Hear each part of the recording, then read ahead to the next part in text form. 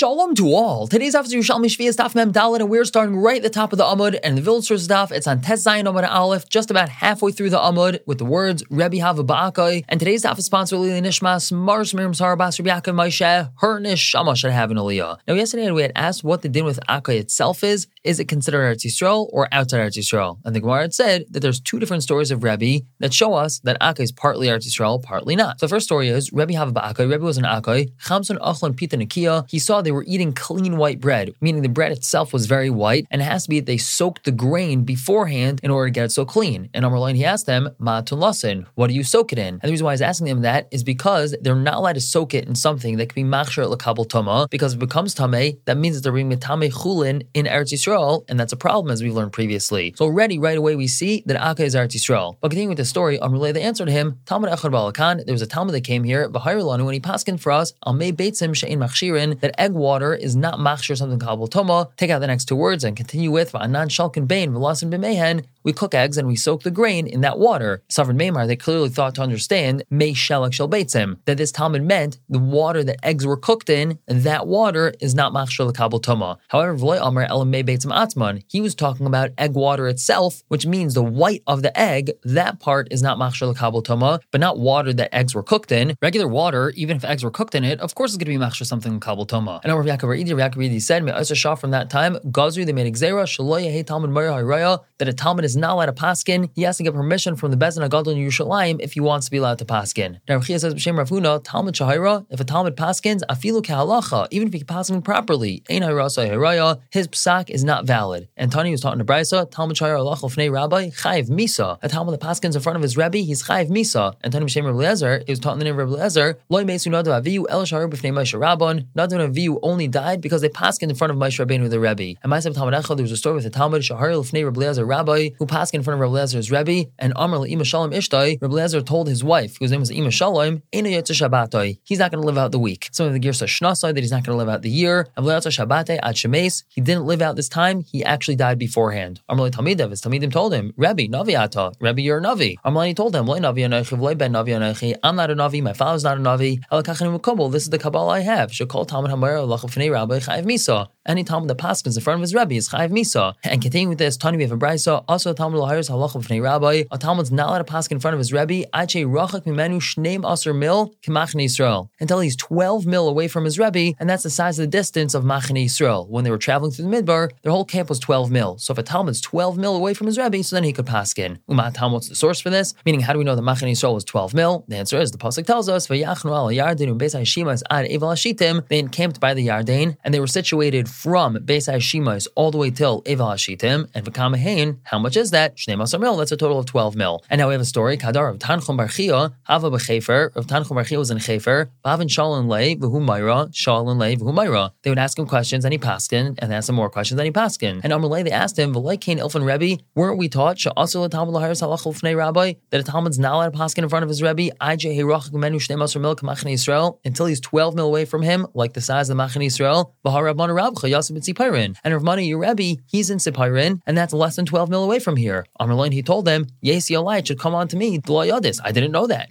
And then he shaita from that time on, loy oiri, he wouldn't paskin. Now this is all a little bit of a side point that we got onto based off of this story that we brought from Rebbe, which had shown us that Akai is part of Eretz Yisrael. However, now here's our second story showing the opposite. Rebbe Hava Ba'akai, Rebbe was an Akai. Chomachad Barnash, Salkman Kifsu La'el. He saw a fellow who's getting up from the stony area and going further. And Amalei, he told that fellow, Les ad bereid the Palan Kahana, aren't you the son of that fellow who's a Kayin? Loy Hava Avuch Kayin? Isn't your father a Kayin? And if your father's a Kayin, that means you're a Kayin, and that means you're not allowed to leave Eretz Yisrael, because once you're in Chutz La'aretz, you become Tamei just by being in the land of Chutz La'aretz. However, Amar Lei, the Yid told him, Einav Shel Abba Hayu Gvayis, my father's eyes were very high or haughty, which means he followed his eyes. V'nasa Isha She'ena Against Loi, he married a woman that was not fit for him. V'chilas Isa Ish, and he was Machal, this man, meaning this fellow saying about his father, then he married someone whom he wasn't allowed to, and therefore this guy himself who was having the conversation with Rebbe was a Chalal, making him not a Kayin, and that's why he's allowed to be in Chutz La'aretz. So we see from here that Akai is part of Chutz La'aretz. Now the Gemara continues, Tchumei Eretz Yisrael Kol Shechziko Oilei Bavel. The Tchumim of Eretz Yisrael is anything that the Oilei Bavel, Zerubbabel, those who came up with Ezra to rebuild the second Beis HaMikdash, conquered and took over. And anything beyond that is not necessarily considered Eretz Yisrael. So on to Mem Daled Amud Beis, now the Gemara lists a number of cities which delineate the borders of Eretz Yisrael. Parshas Chaimas Road, Migdal Shid, Vishina Durar, Vishura de Akai, the wall of Akai, V'Kitziria de Galila, V'Chivrasa, Ubeis Zenisa, V'Kuvaya, Umilsa de Chir, Vurai Ravta, and the great Vurai, Toughness, Misan Pasa, Umacharta de Yasir, Mamtia de Havasa, and the road to Havasa, V'Rosh Me Gatoin, and the headwaters of Gatoin, the Gatoin Atzma, Gatoin itself, Me Safar, Umar Cheshes, Umigdal Charov, V'Ulam Ravta, the great Ulam, V'Nukvasa de Ion, V'Tukras, Barcha Rabba, the great Barcha, Ubarsan Gada, V'Tarnagada Lila, and the upper Tarnagala, the Malamin Kesarin, which is above Kesaria, V'Tarchuna, the Mitcham Levaitzra, Tarchuna, which borders Baitzra, Umalach de Zarkai, V'Nimrin, Ubeis Sechel, Uknas, Urfiach de Chagra, V'Derech HaGdoila Hilechas HaMidbar, and the great road that goes to the Midbar, Cheshbain, V'Yavka, V'Nachla de Zared, V'Gar Sadusa, V'Rekem de Gaya, V'Ganya de Ashkelon, and the gardens of Ashkelon. And if we were to put all these cities and roads and places on a piece of paper and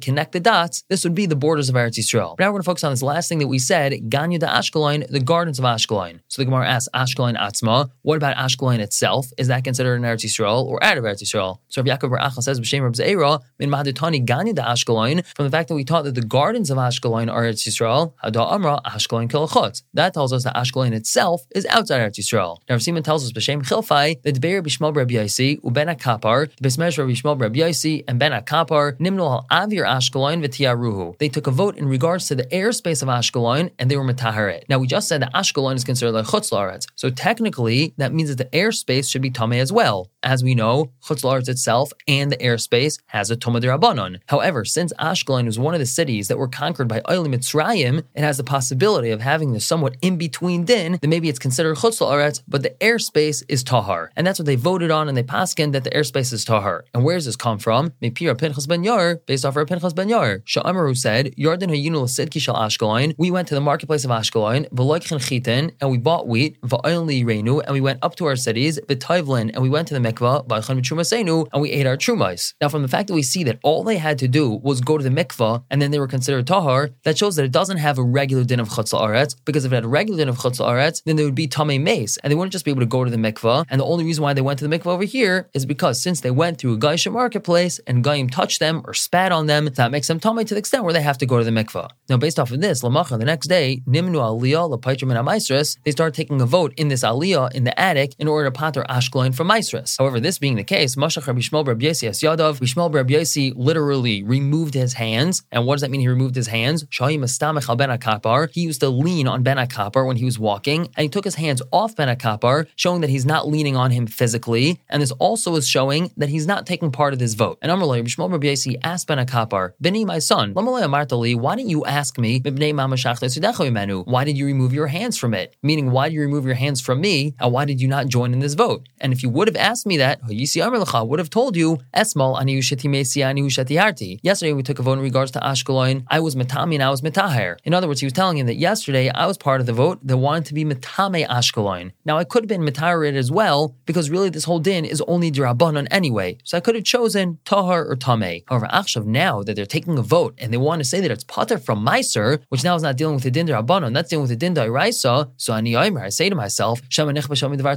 maybe mid-D'Oraisa, it really was considered conquered.